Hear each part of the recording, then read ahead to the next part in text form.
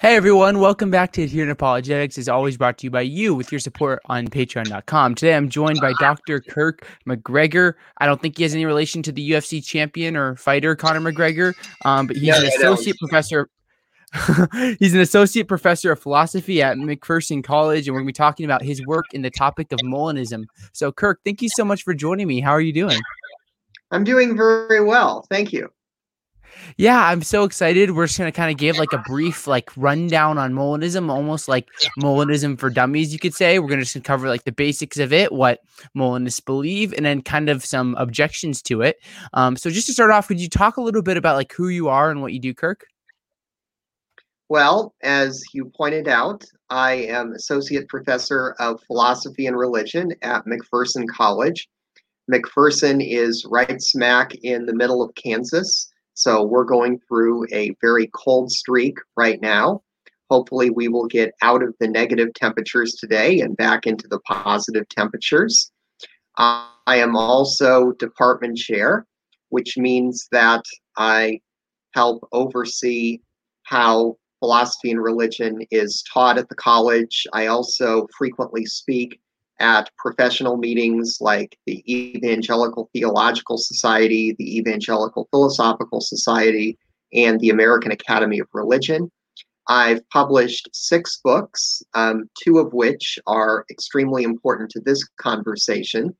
In 2015, I published the book Luis de Molina, The Life and Theology of the Founder of Middle Knowledge, and that's with Zondervan.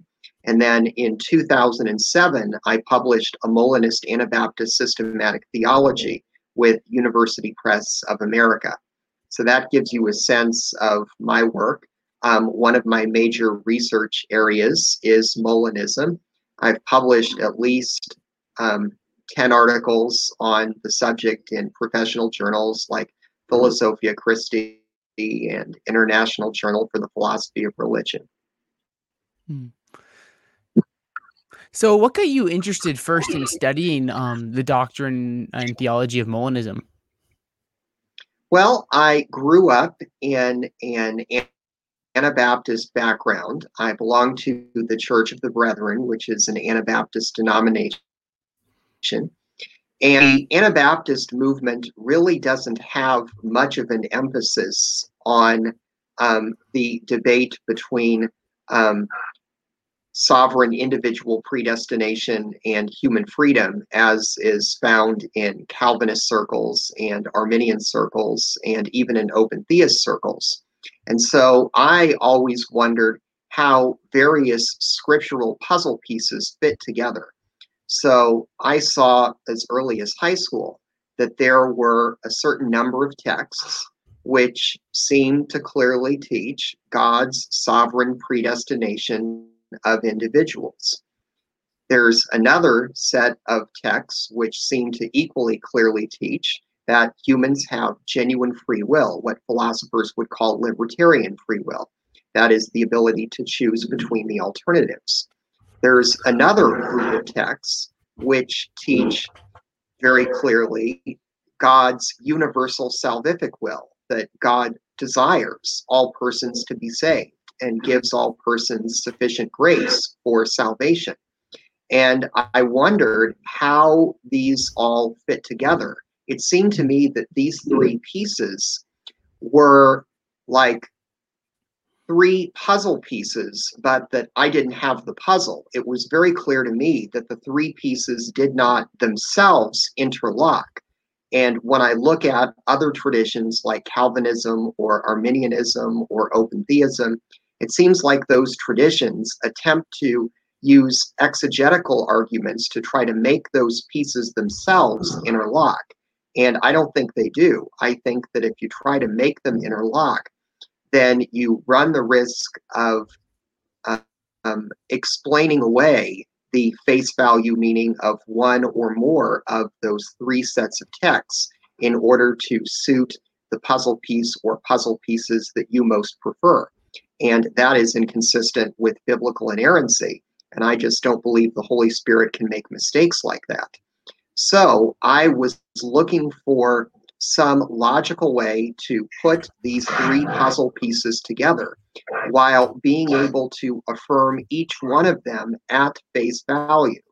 And as I entered college and studied philosophy and religion and began to take language courses, I saw that when I looked up these same texts in Hebrew and Greek, they meant exactly the same thing as they seem to mean in English. There wasn't some hidden layer that I was missing.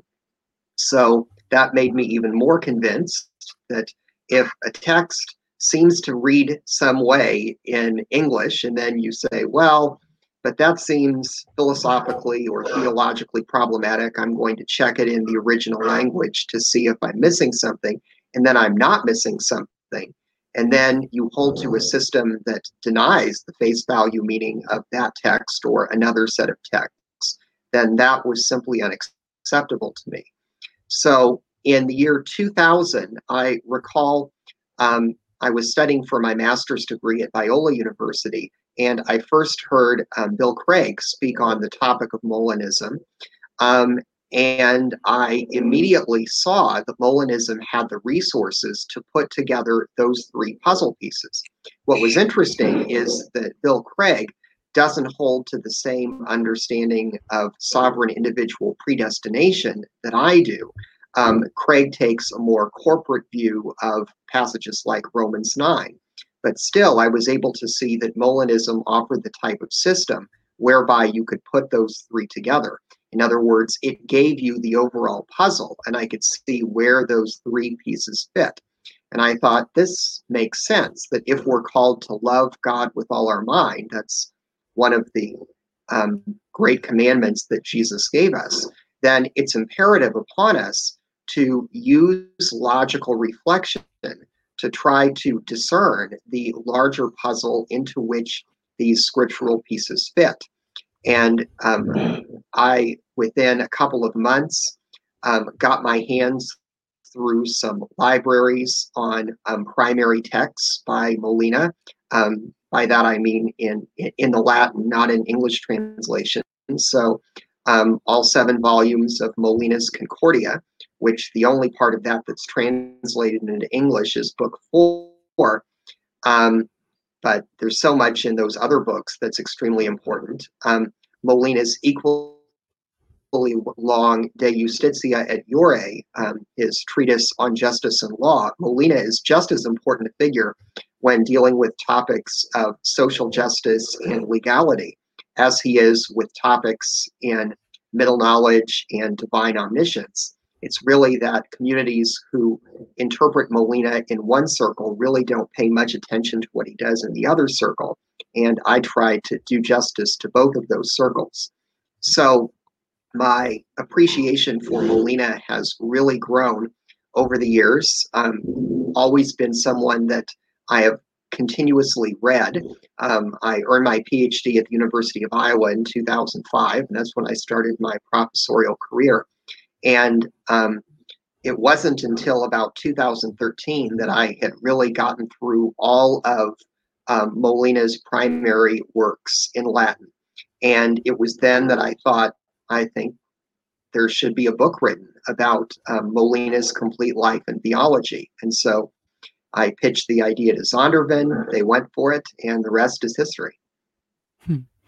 That's awesome. Yeah. So one thing that'd be helpful to go into at this point is talking about like, what is Molinism? What are some of like the key theological ideas behind it, and how does it fit things like the sovereignty of God and free will and predestination, all these things together? Yeah. Well, Molinism, interestingly, is a doctrine that it depends on how strong of a Molinist you want to be. But if you're kind of a weak Molinist, or as my colleague and friend Tim Stratton likes to call it, a mere Molinist, then even a Calvinist could be a mere Molinist. So Molinism minimally teaches that when we are considering the sovereignty of God, that God doesn't learn anything over the course of time, that there's not a moment of time at which God knows a little bit less and then learns a little bit more and then learns a little bit more, but that we can, for the sake of our own explanation, talk about the various logical moments in God's omniscience. Now, let me explain what a logical moment is. Imagine that I was traveling down to Texas, as I do most every Christmas. My wife's family lives in Austin and that vicinity. And so the speed limit on Kansas interstates is 75. And I very much like going 75. And the speed limit when I cross over into Oklahoma is 70. And I don't want to slow down. And so what happens when I hit the Oklahoma state line? Well, three things simultaneously are going on. One, I'm in Oklahoma. Two, I'm subject to Oklahoma speed laws. And three, I'm speeding. Now, notice there's not a moment in time where just one of those is true or two of those is true. All three of those are chronologically true at the same time. And even if the fourth dimension of the universe collapsed and there were no such thing as time, still, there would not even be a timeless moment at which all three of those were not simultaneously true. Yet, we need to ask, logically speaking, what step goes to explain the other steps? So we think, what would come logically first? Well, what makes sense? That I'm in Oklahoma and by virtue of that, I'm subject to their speed laws, or that I'm subject to their speed laws and in virtue of that, I'm in Oklahoma? Well, it seems like logically, I would need to be in Oklahoma prior to being subject to Oklahoma speed laws. In other words, my being in Oklahoma is the reason or the explanation to why I'm subject to Oklahoma speed laws. And so we can say in logical order, logical moment one, I'm in Oklahoma. Logical moment two, I'm subject to Oklahoma speed laws. Now let's do the same thing with my speeding.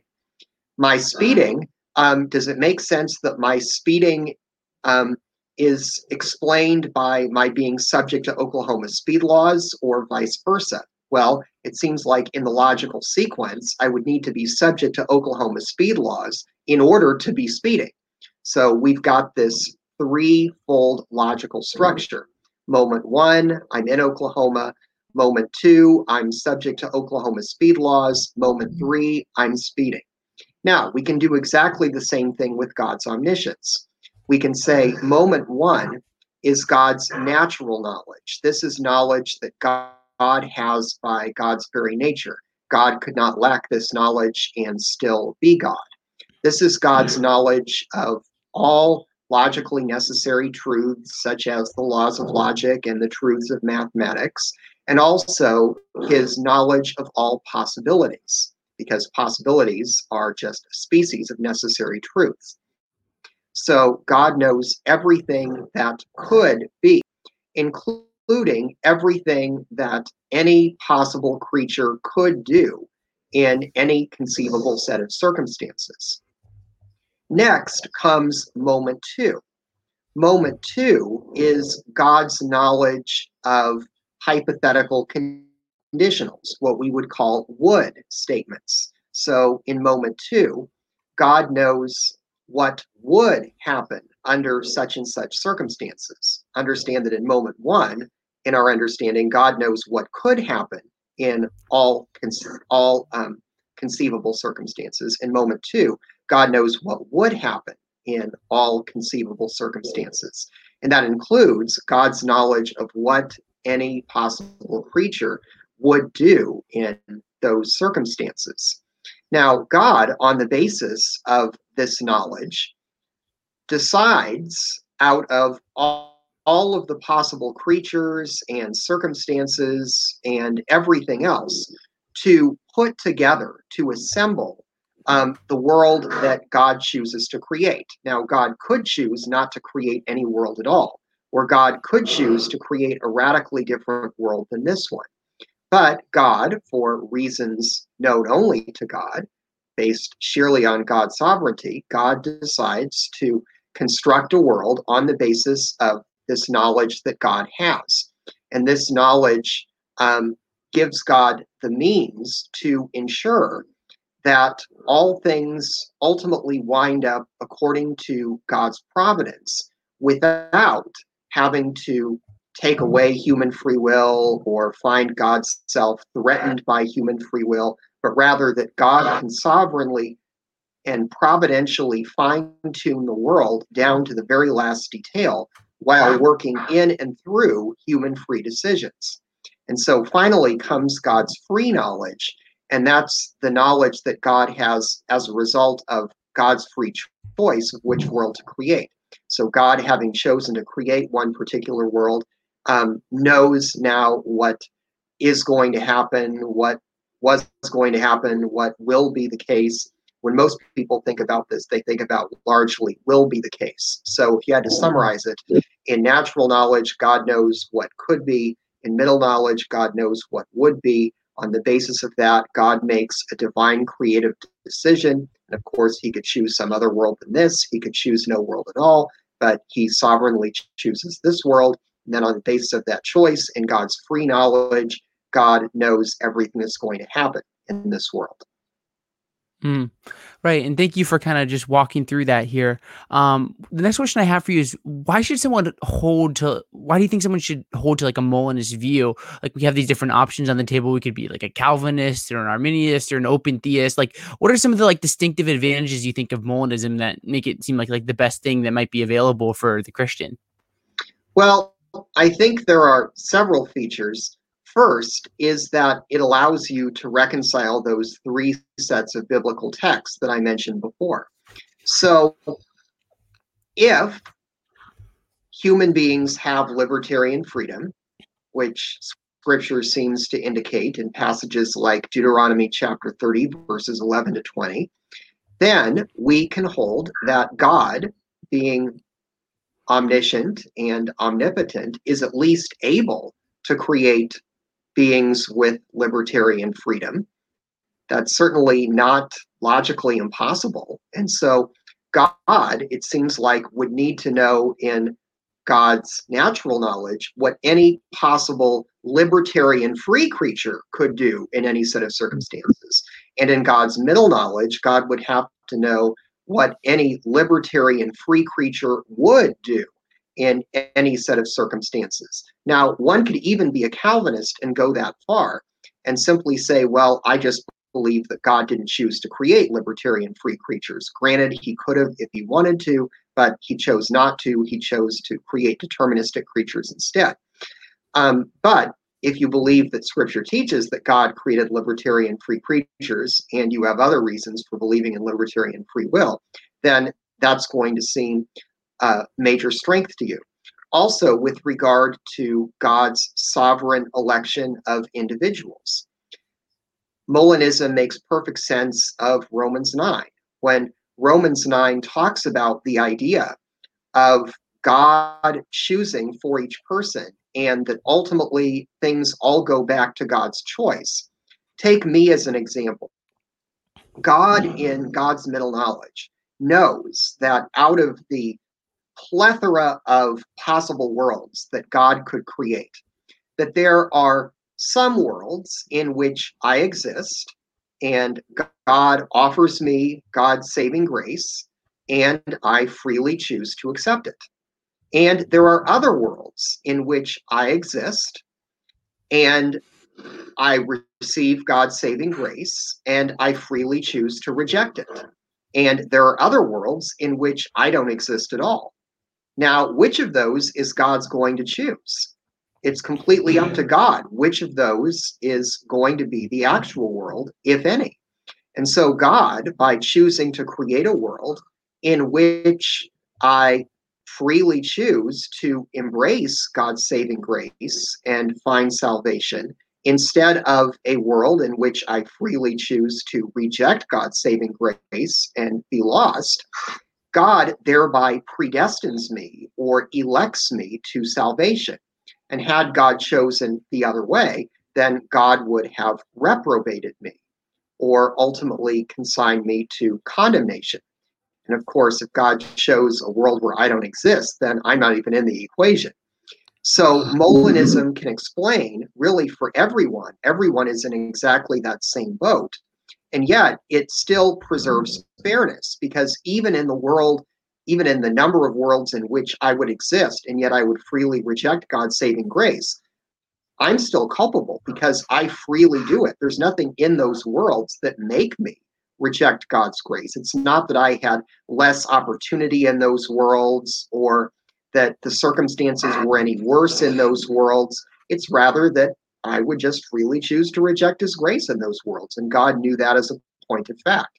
So if I ever tried to boast to God and say, God, look how great I am, I freely chose to accept your saving grace, and that's why I'm saved. God would say to me, no, Kirk, fact of the matter is, I could have just as easily chosen a world in which you had just as good of an earthly life, if not a far better one, and you freely chose to reject my saving grace and were lost. So ultimately, your salvation traces back exclusively to me. Also, God's universal salvific will.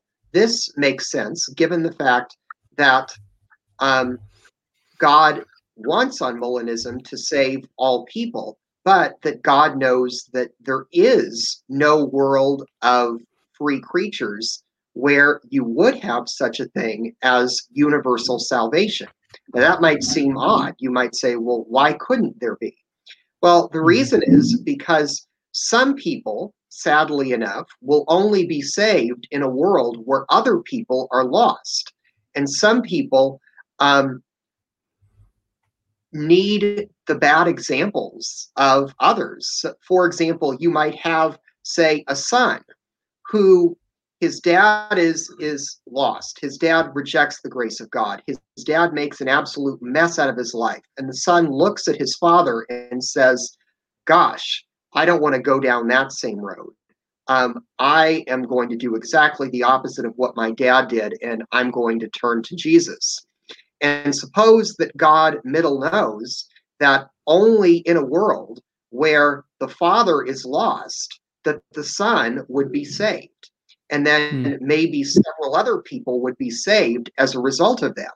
Now, of course, the son couldn't even exist without the father. So you can't just create a world with the son and not have the father in it. And examples like that could be multiplied. Now, what would an all-loving God who really desires the salvation of all want? Well, what God would want a world containing what Craig calls and what I call an optimal balance between saved and lost. Now, I'm not altogether sure that you can define this optimal balance mathematically. I think Craig tries to do that by saying featuring no more of the lost than is necessary to achieve the optimal number of the saved. I'm not quite sure one can do that, simply because it's not at all clear to me which of, say, two worlds is better. One which you have like a very small number of saved people, but all of them are really mature in their faith. All of them are really on fire for Jesus. And you've got a high level of commitment among those people. Or if you have a whole lot number of saved people, a whole lot more saved people, but they're the kind of people who, Paul talks about in 1 Corinthians 3, who are barely saved, but as though escaping through the flames, is it really better for God to have all of these people who are sort of barely committed to Jesus and wind up getting saved? And even though that would reduce the number of the lost. So I think with optimal balance, I would have to leave that up to God as to what God considers an optimal balance. I don't know in that case what would be an optimal balance, but I do believe there's a right answer to that question, and that God knows it, and that God wants a world with an optimal balance of saved and lost. And therefore, God knows that a number of worlds, really an infinite set of worlds, would meet that criterion. So there are an equally good set of worlds from which an all good God can choose. And in that set of worlds, I'm faced with the example that some of those worlds I would freely believe, other of those worlds I would freely refuse to believe, other of those worlds I would not exist. And that goes for every single person. So by saying that, yes, God does God's very best in only selecting from those possible worlds which achieve an optimal balance. And yet, it is still the case that God is ultimately the one for each individual who makes the final determination of salvation, condemnation, or non existence. That you can have all three of those puzzle pieces simultaneously being true. Hmm. And Yeah, I don't that's great. say that on any other theory. You can't say that on Calvinism because you don't have libertarian freedom and you don't have God's universal salvific will. You can't say that on Arminianism because you don't have sovereign individual predestination. And you can't say that on open theism because you don't have sovereign individual predestination. And you also have other theological objections, such as God taking chances, God risking things, and really not an all-provident and all-sovereign God. Mm.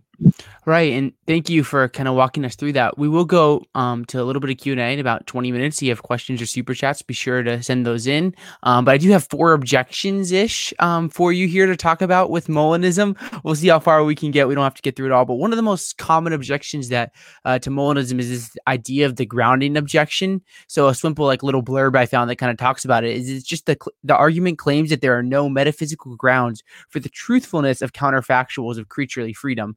So I think it kind of gets down to if God is all knowing, but we also possess this libertarian freedom where we have the capacity to make a decision and choose otherwise. How could God know what we are going to choose to do with libertarian freedom? So how would you answer that kind of objection, Kirk? Well, I would first of all say that it's kind of like a highway with a whole lot of exits. And it really depends on your own theological proclivity as to which exit you want to take. I happen to think all of the exits are fine. But one thing that people don't realize about the grounding objection is that this is not a biblical objection. And for Calvinists who oftentimes claim, we're really sticking to the Bible here and we're not going to be, misled by philosophy. This is a sheerly philosophical objection and a highly controversial one at that. And the same is true for open theists who make exactly the same objection. They claim, we're just sticking with the Bible and that's why we believe that God changes his mind. But no, that's a sheerly philosophical objection. There's no basis for that objection in Scripture. In Scripture, you don't have to know how God can know something as long as you've got good evidence that God knows it. So, is there evidence in Scripture that God possesses counterfactual knowledge? Yes, it's all over the place in Scripture. So, imagine David, when David is attempting to figure out whether Saul is going to try to capture him at Keilah. And if Saul comes to Keilah, will or will not the citizens of Keilah hand him over to Saul in 1 Samuel chapter 23? Well, David inquires of God, if I stay here, is Saul going to come and try to get me? And God says, yeah, he will if you stay. And then he says, well, if he comes, then would the people of Keilah freely hand me over to Saul? And God says they would, as a result of which David gets the heck out of town. And Saul, when he hears that David has absconded, gives up the expedition. Or Jesus, when he says concerning the cities in which he did most of his miracles and which did not repent by and large, he says in Matthew chapter 11, starting in verse 20, woe to you, Chorazin, woe to you, Bethsaida, for if the miracles performed in you had been performed in Tyre and Sidon, they would have repented in sackcloth and ashes. Nevertheless, I say to you, it will be better for them than for you. And you, Capernaum, will you be exalted to the heights? No, you will be brought down to the depths. For if the miracles performed in you had been performed in Sodom, then Sodom would still be around to this day. Nevertheless, it will be better for Sodom on the day of judgment than for you. And Paul in 1 Corinthians 2:8, where Paul says, none of the rulers of this age, like the Sanhedrin or Pilate, understood this kind of who exactly Jesus was. For if they had, they would not have crucified the Lord of glory. And Scripture is replete with statements like that. Molina catalogs about 30 of them in the Concordia. So, one could get off right there and say one doesn't need to know how God knows something in order to know that God knows it. To give an example, over here in my living room, I have a direct TV box. I have no idea how that box works. I don't know anything about electrical engineering. Only thing I know about is philosophy and religion. That's it. And so I have no idea how that thing works or how it gets me like 500 channels or whatever it is.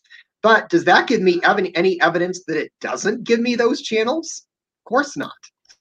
Now, let's even go further. So that's one exit lane. Second possible exit lane is the grounding objection assumes a particular theory of truth known as truth maker theory.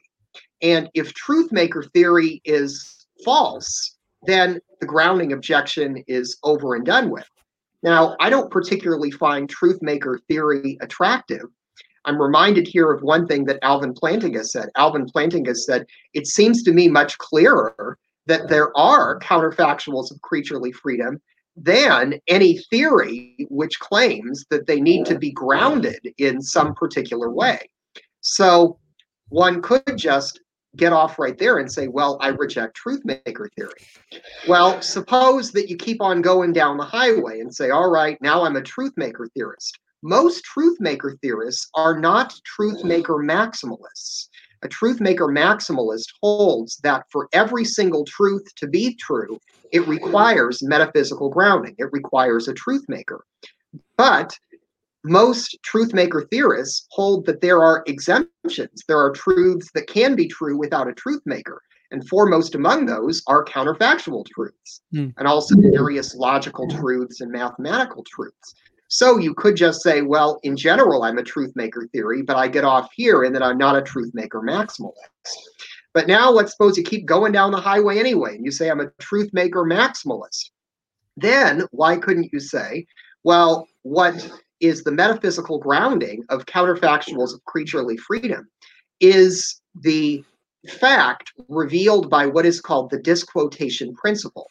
So the disquotation principle means if you look at a particular statement, like, quote, if I were rich, then I would buy a yellow Lamborghini. What makes that true is the fact that comes about if you just remove the quotation marks. It's the fact that if I were rich, then I would buy a yellow Lamborghini. Now, if you still don't think that that works, if you don't think that's sufficient metaphysical grounding, then you can go one step farther and say, well, why couldn't it be the case, as John Lang argued in his doctoral dissertation, that because God is all powerful, God knows the idea of every possible creature that God could create. That's part of God's natural knowledge. And I would put it like this to be sort of more philosophical. God knows the individual creaturely essence of every being that God could create. Now, some of those creaturely essences have libertarian free will. So let's call those creaturely libertarian essences, or CLEs. God, in his natural knowledge, would know all CLEs that there could be. And each of those CLEs would possess or own certain counterfactuals of creaturely freedom. Thereby, God, just by knowing the contents of God's own mind, immediate knowledge of God's self, would perceive counterfactuals of creaturely freedom and thereby know them. Or if you say, well, I don't believe that either, because then these counterfactuals of creaturely freedom couldn't be owned or possessed by these essences. I don't see how an essence could own or possess something.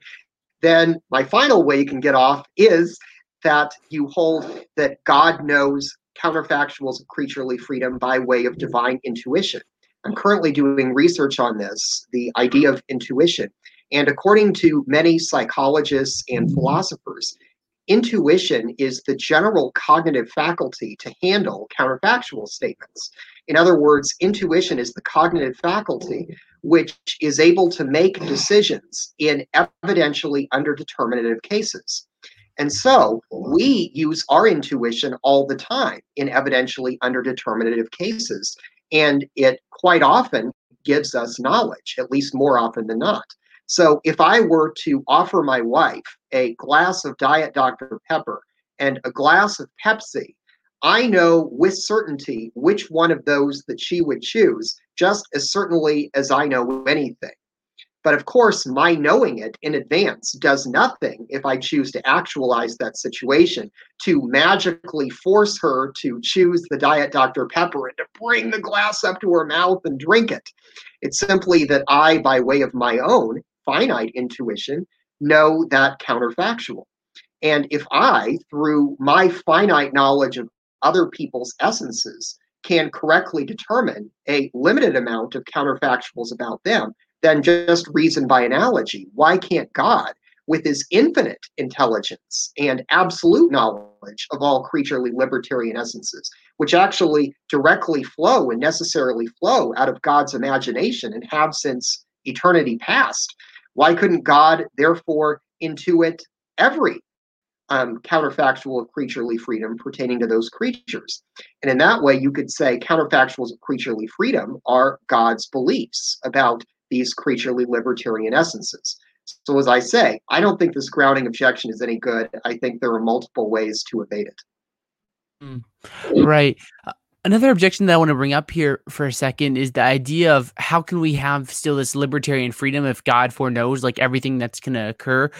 Hear a lot of people say, well, if God has foreknowledge of me being a Christian or me not being a Christian, then it seems like it's already been determined that I'll be a Christian or not a Christian. So then it's not really my free choice to either choose or reject Christ because it's already been determined.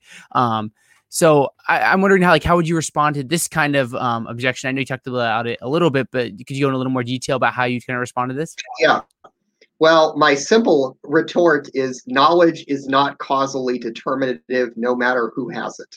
So if you think about what knowledge is something like an abstract object. Abstract objects can't cause anything. It doesn't matter where the abstract object is or who happens to hold the abstract object or what have you. So, God's knowing what I'm going to freely choose in certain situations doesn't do anything more to make me do what I do in those situations than my knowledge of what my wife would freely choose if I were to offer her that glass of Diet Pepsi and that glass of Diet Dr. Pepper and that glass of Pepsi. Let's suppose that later today I decide to do it. I decide to say, Laura, which of these two do you want? Do you want Diet Dr. Pepper or do you want Diet Pepsi? The next time she says that she's thirsty, does my knowledge of what she's going to do, and I know that as certainly as I know anything, does my knowledge of what she's going to do have any causal power whatsoever in making her do what she does or determining her to do what she does? No, she does it just as freely as if I didn't have any limited middle knowledge of her whatsoever. And so you can say exactly the same thing with God's middle knowledge, that God's middle knowledge of what we would freely choose simply has no causal power on us. Molina makes this quite clear in the Concordia. He says God's middle knowledge exerts no power on creaturely choices. It's exactly the same as if God completely lacked middle knowledge. They would be just as free either way, whether or not God has middle knowledge. They act completely freely. But a God with middle knowledge is obviously far superior to a God without middle knowledge. And I would say that certainly if someone had been married to my wife for 12 years and they weren't yet able to ascertain certain facts about her, they would be a worse husband to her than I am. But it doesn't matter concerning the knowledge part, whether God holds the knowledge, whether I hold the knowledge. Any agent's knowledge of what some other agent is going to do in the future or what some other agent would do in hypothetical circumstances exerts no power whatsoever over what they freely choose to do. They do it just as freely as if you had no knowledge at all or if God had no such knowledge at all. That's great. Thank you. One last question I have for you, and then we'll go to just a little bit of Q&A, is what's so great about free will? You talked about how God can preserve our libertarian freedom, and he could have made us like robots, but like what's so valuable about free will in the first place that makes it seem like an important thing to kind of account for when we're looking at like our theology? Well, first of all, I would say it's scriptural, that passages like Deuteronomy 30 and passages like um, 1 Corinthians 11 and others plainly teach that we have free will. Secondly, I would kind of say tongue in cheek to anyone who sincerely means what's so great about free will, I would be say, okay, be the first one to give yours up. Then just give yours up then. Prove to me that it's not that important. I don't know of anyone who would sincerely take up that challenge. Third, I would say that without free will, rationality is impossible. Without free will, you couldn't rationally come to believe in something, because when you rationally come to believe in something, you freely deliberate, you freely weigh the alternatives, you freely see if something is logical. But if we don't have free will, then none of those things actually go on. We might have the illusion that all of those things are going on, but yet none of those things are actually going on. It's just that we're determined to make all of the mental moves that we might make. And so that is a defeater for anything that we know. We couldn't know anything. We would have no grounds whatsoever to believe that God exists, that Jesus resurrected from the dead. We would have no good grounds to believe that there is an external world, that the past is real. You just keep going with this bizarre scenario. So without free will, rationality becomes impossible. Rationality assumes that we have libertarian free will. So without libertarian free will, there is a defeater for each and every one of the beliefs that we hold. So determinism simply cannot be rationally affirmed. It's rationally self-defeating. Third thing I would say is that free will is necessary for love. If God wants love relationships with creatures, love implies that the person makes a voluntary choice to say yes to another, to embrace the other in love and allegiance. And if you lack free will, then there's no way that you can do that. And so um, it really couldn't be the case that we could love God, that God would have any type of love relationship, any type of reciprocal love relationship with us. If we lacked free will, then our love for God is trivialized. It doesn't even exist. It's really just that God loves us, not that we in any sense love God. It's kind of like God loving God's pets, and we would be sort of relegated to God's human pets. And that leads me to my final point. If we lack free will, we're dehumanized. What really is the centerpiece of making us human but for genuine free will? Certainly, it's a properly basic belief to all of us that we have free will. It's something that arises appropriately from our cognitive faculties and our experience, and there's no reason, therefore, to distrust it. And if we really don't have this free will, then what's really the point of God's endowing us with a soul in the first place? One difference between us and the animals is that we, being ensouled, do have, by virtue of being ensouled, libertarian freedom. And by virtue of being created in the image of God, God has libertarian freedom. God gets to choose ultimately who is saved and who is lost and which world to create. And so, if we're truly in the image of God, then we need to have libertarian freedom as well. So, why would God give us a soul and thus give us the opportunity to have free will and make us different from the animals by that account? But on the other hand, um, not allow us to have libertarian free will or not give it to us? It seems like that in that case, God could have just created all of us bodily in heaven or in the new creation, and we wouldn't even need this period of being ensouled where we make a voluntary decision for or against God. So I really think you live in a bizarro world if you deny free will. Yeah, thank you for going through that here. We will go to a little bit of live questions now, so we'll hit a couple questions or super chats on our way out. We have a question from the programmer which says, do you think the evidential problem of evil poses a problem for Molinism? So maybe talking about how maybe God foreknows that he'll allow maybe these intense moments of suffering, maybe that are gratuitous or things like that. So what do you think about this question, Kirk? I actually think that the evidential problem of evil is only solved on Molinism. So I wrote an article for the journal Philosophia Christi on this topic entitled um, the existence and irrelevance of gratuitous evil, in which I take a Molinist approach and I say, let's grant that there really is gratuitous evil out there in the world. I personally think it's the wrong approach with a skeptic to God to try to persuade them that really all the evil in the world that seems pointless really all has some mysterious point that they can't see. It's going to be quite hard for them to swallow. It's logically possible, but I don't think they're going to buy it. So I think, why not just say that given God's middle knowledge, God would know in terms of world optimality what amount of natural and moral evil is ultimately going to factor into a world that has this optimal balance of salvation versus damnation. And I would also say that there are natural evils and moral evils that may be logically impossible for God to stop. So remember, God's omnipotence doesn't mean that God can just do anything. It means that God can do anything that's logically possible to do.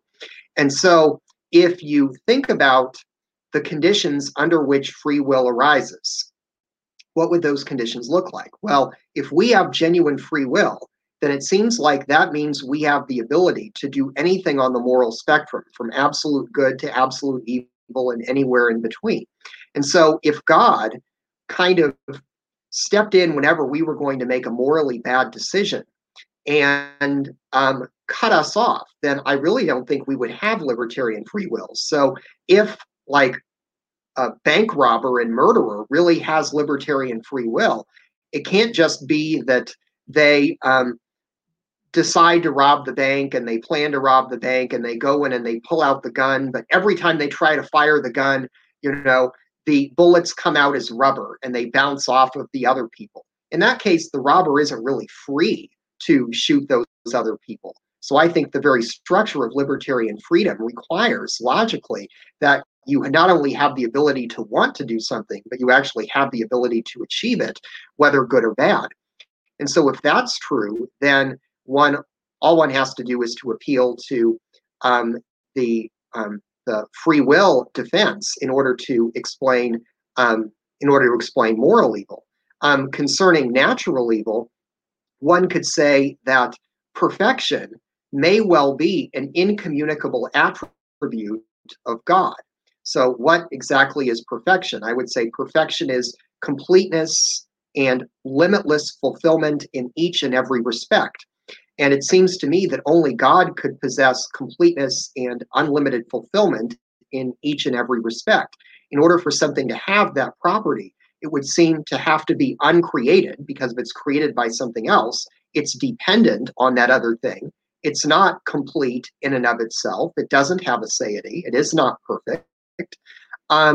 And for anything else to be a creature, then it would not be able to have this attribute of perfection. So just like God couldn't transfer over God's omnipotence to some other being, so I don't think God can transfer over God's attribute of perfection to, say, the universe.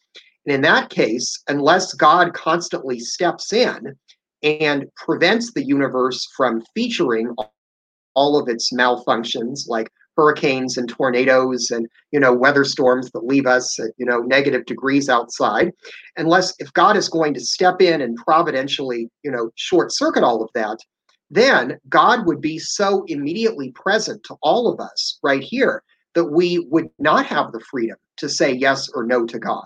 We would be powerless but to believe. And so, because God doesn't want to take away free will, God has to be at sort of an epistemic distance from the universe, at arm's length. And that means that all of these natural imperfections of the universe are going to manifest themselves. Now, of course, at the new creation, the new heavens and the new earth, where God, so to speak, does move into the universe, then the people who are in that world, who are the saved, they've already freely chosen to trust their lives to God and ultimately commit themselves to God. And so, in that sense, in that state, they don't have the freedom to reject anymore because God's already given them the opportunity in the past. And that would be perfectly acceptable. And in the new heavens and the new earth, because God sort of moves into the universe and God's definitive presence is right here among us, then all of the natural imperfections of the universe no longer manifest themselves. So if that scenario is plausible, and I think it's true, then you really don't have an evidential problem of evil on Molinism. Yeah, that's great. We have a couple more questions here. One from Curity, which says, in Molinism, how can God have middle knowledge without it becoming actual? Wouldn't choosing possible imply potential in the nature of God? So maybe this is talking about the implications of, say, Molinism with classical theism. Well, I would say that one needn't reject Thomistic metaphysics altogether to be a Molinist. After all, Molina thought that he was perfectly consistent with Thomistic metaphysics. Now, someone might argue that he wasn't, but he certainly thought that he was. One of Molina's first works was a commentary on Aquinas' Summa Theologiae. So what Molina would say that that the possibility that's actualized in God is that God has the potential to have middle knowledge and the actuality of that. God actually has middle knowledge. God has the potential to have natural knowledge. God also has natural knowledge. So, in those two cases, when it comes to pre-volitional knowledge, anything prior to God's will, then it is the case that there's the potential not only for God to have middle knowledge, but the actuality of it as well. So I would actually agree that here potentialities are actualized in God. Now, when the questioner asks, wouldn't not choosing a possible world imply potential in the nature of God? Well, I think that that's a question that really poses any theist who believes that God creates the world, or God freely chooses to create the world. Unless one says that God necessarily created this world, that God had no choice, which I'm not even sure Aquinas would want to say. I think Aquinas would want to preserve at least some analogy to free will in God. So, whatever that analogy looks like, even if we can't quite wrap our minds around it, I still think you have to say that either divine libertarian freedom or something even greater than divine libertarian freedom, for which our analogy to that is divine libertarian freedom, must exist in God. And therefore, that on any view, whether it's Thomism, whether it's Calvinism, whether it's open theism, whatever, you still have God choosing a world. And that however Thomism wishes to handle that, I say that's fine. I don't have a problem with it. We have time for probably one more question here from Mark. The question, I'm pulling it up right now, says, I get that knowledge isn't a causal force, but if I have possible choice X and Y, and God knows that I will choose X, given God's perfect knowledge, how could I do otherwise? So what do you think of this kind of question, Kirk? Well, it doesn't matter what the quality of the knowledge is. I don't care whether your knowledge is perfect or not. That still doesn't exhibit any logical force on what you do. I mean, imagine for a moment that I had perfect knowledge of my wife. Would that in any way change the situation that I gave before? No, it wouldn't. So, perfect knowledge, if knowledge is not causally determinative by its very nature, then whether it's imperfect knowledge or perfect knowledge, it's still causally indeterminative. So, how could you do otherwise? It almost seems like the questioner is saying, it seems like I'm almost fated to do what God perfectly knows that I will do. But Molinism gives you not really backward causation, but what I've called a functional equivalent to backward causation. And by that I mean it always lies within my power to do something, which if I had done it, God would have foreknown and middle known differently than God in fact does. So let's suppose later this year I get an offer from a director of a theological institute, to come and speak. And let's suppose that God middle knew and hence foreknew that in April of 2021, Kirk would accept this speaking invitation. Now, at the moment of the point of decision, I still have the free will to turn down that request and say, no, I'm not going. And if I were to turn it down, then it's like a functional equivalent to backward causation. If I were to turn it down, then God's foreknowledge and God's middle knowledge would have been different than it in fact is. And so, as long as we have some degree of counterfactual power over the past without the logical absurdity of changing the past, then it makes perfect sense to say you could do otherwise. Oh, I was on mute there for a second. Awesome. Well, thank you so much for your time, Kirk, and going through these questions. I really appreciate it. Is there anything you kind of like last thoughts you didn't get to, things you didn't want to say, anything along those lines that you want to say before we wrap things up here? I would say that of all of the possible options, I really think Molinism gives you the most complete view of God. And especially if you are a believer in biblical inerrancy, as I am, then I really think it's the only satisfactory option, unless you want to say that, oh, when John 3:16 says that God, so loves the world, that, oh, he just means all kind of people in the world. Really doesn't mean the physical planet and all the people therein, or, God desires all persons to be saved. Well, it really means all kinds of people. Really, you look at it in Greek, nope, you don't get that impression either. And you come up with text upon text. Whether you choose Calvinism, you get certain texts like those.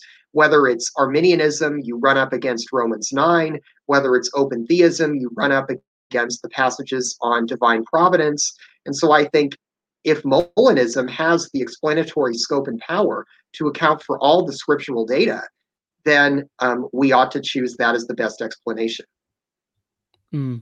Well, thank you so much again for coming on today, Kirk. We're out of time. So I'd encourage everyone, if you want to follow Kirk and his work, there's a link down below to his website. Lots of great content there. You can check out his books and papers and such. If you're new to hearing apologetics, as always, I encourage you to subscribe to the channel or the podcast, leave a like. And if you enjoy us, you can support us on patreon.com/adherent Right now, we're about 85% funded, so I appreciate everyone's support through that. You can chip in a little as $1 a month there. But Kirk, thank you so much one last time for your time. Oh, you're very welcome. And thank you everyone for tuning in. Mark, Susan, everyone else, have a good one. God bless. Thank you.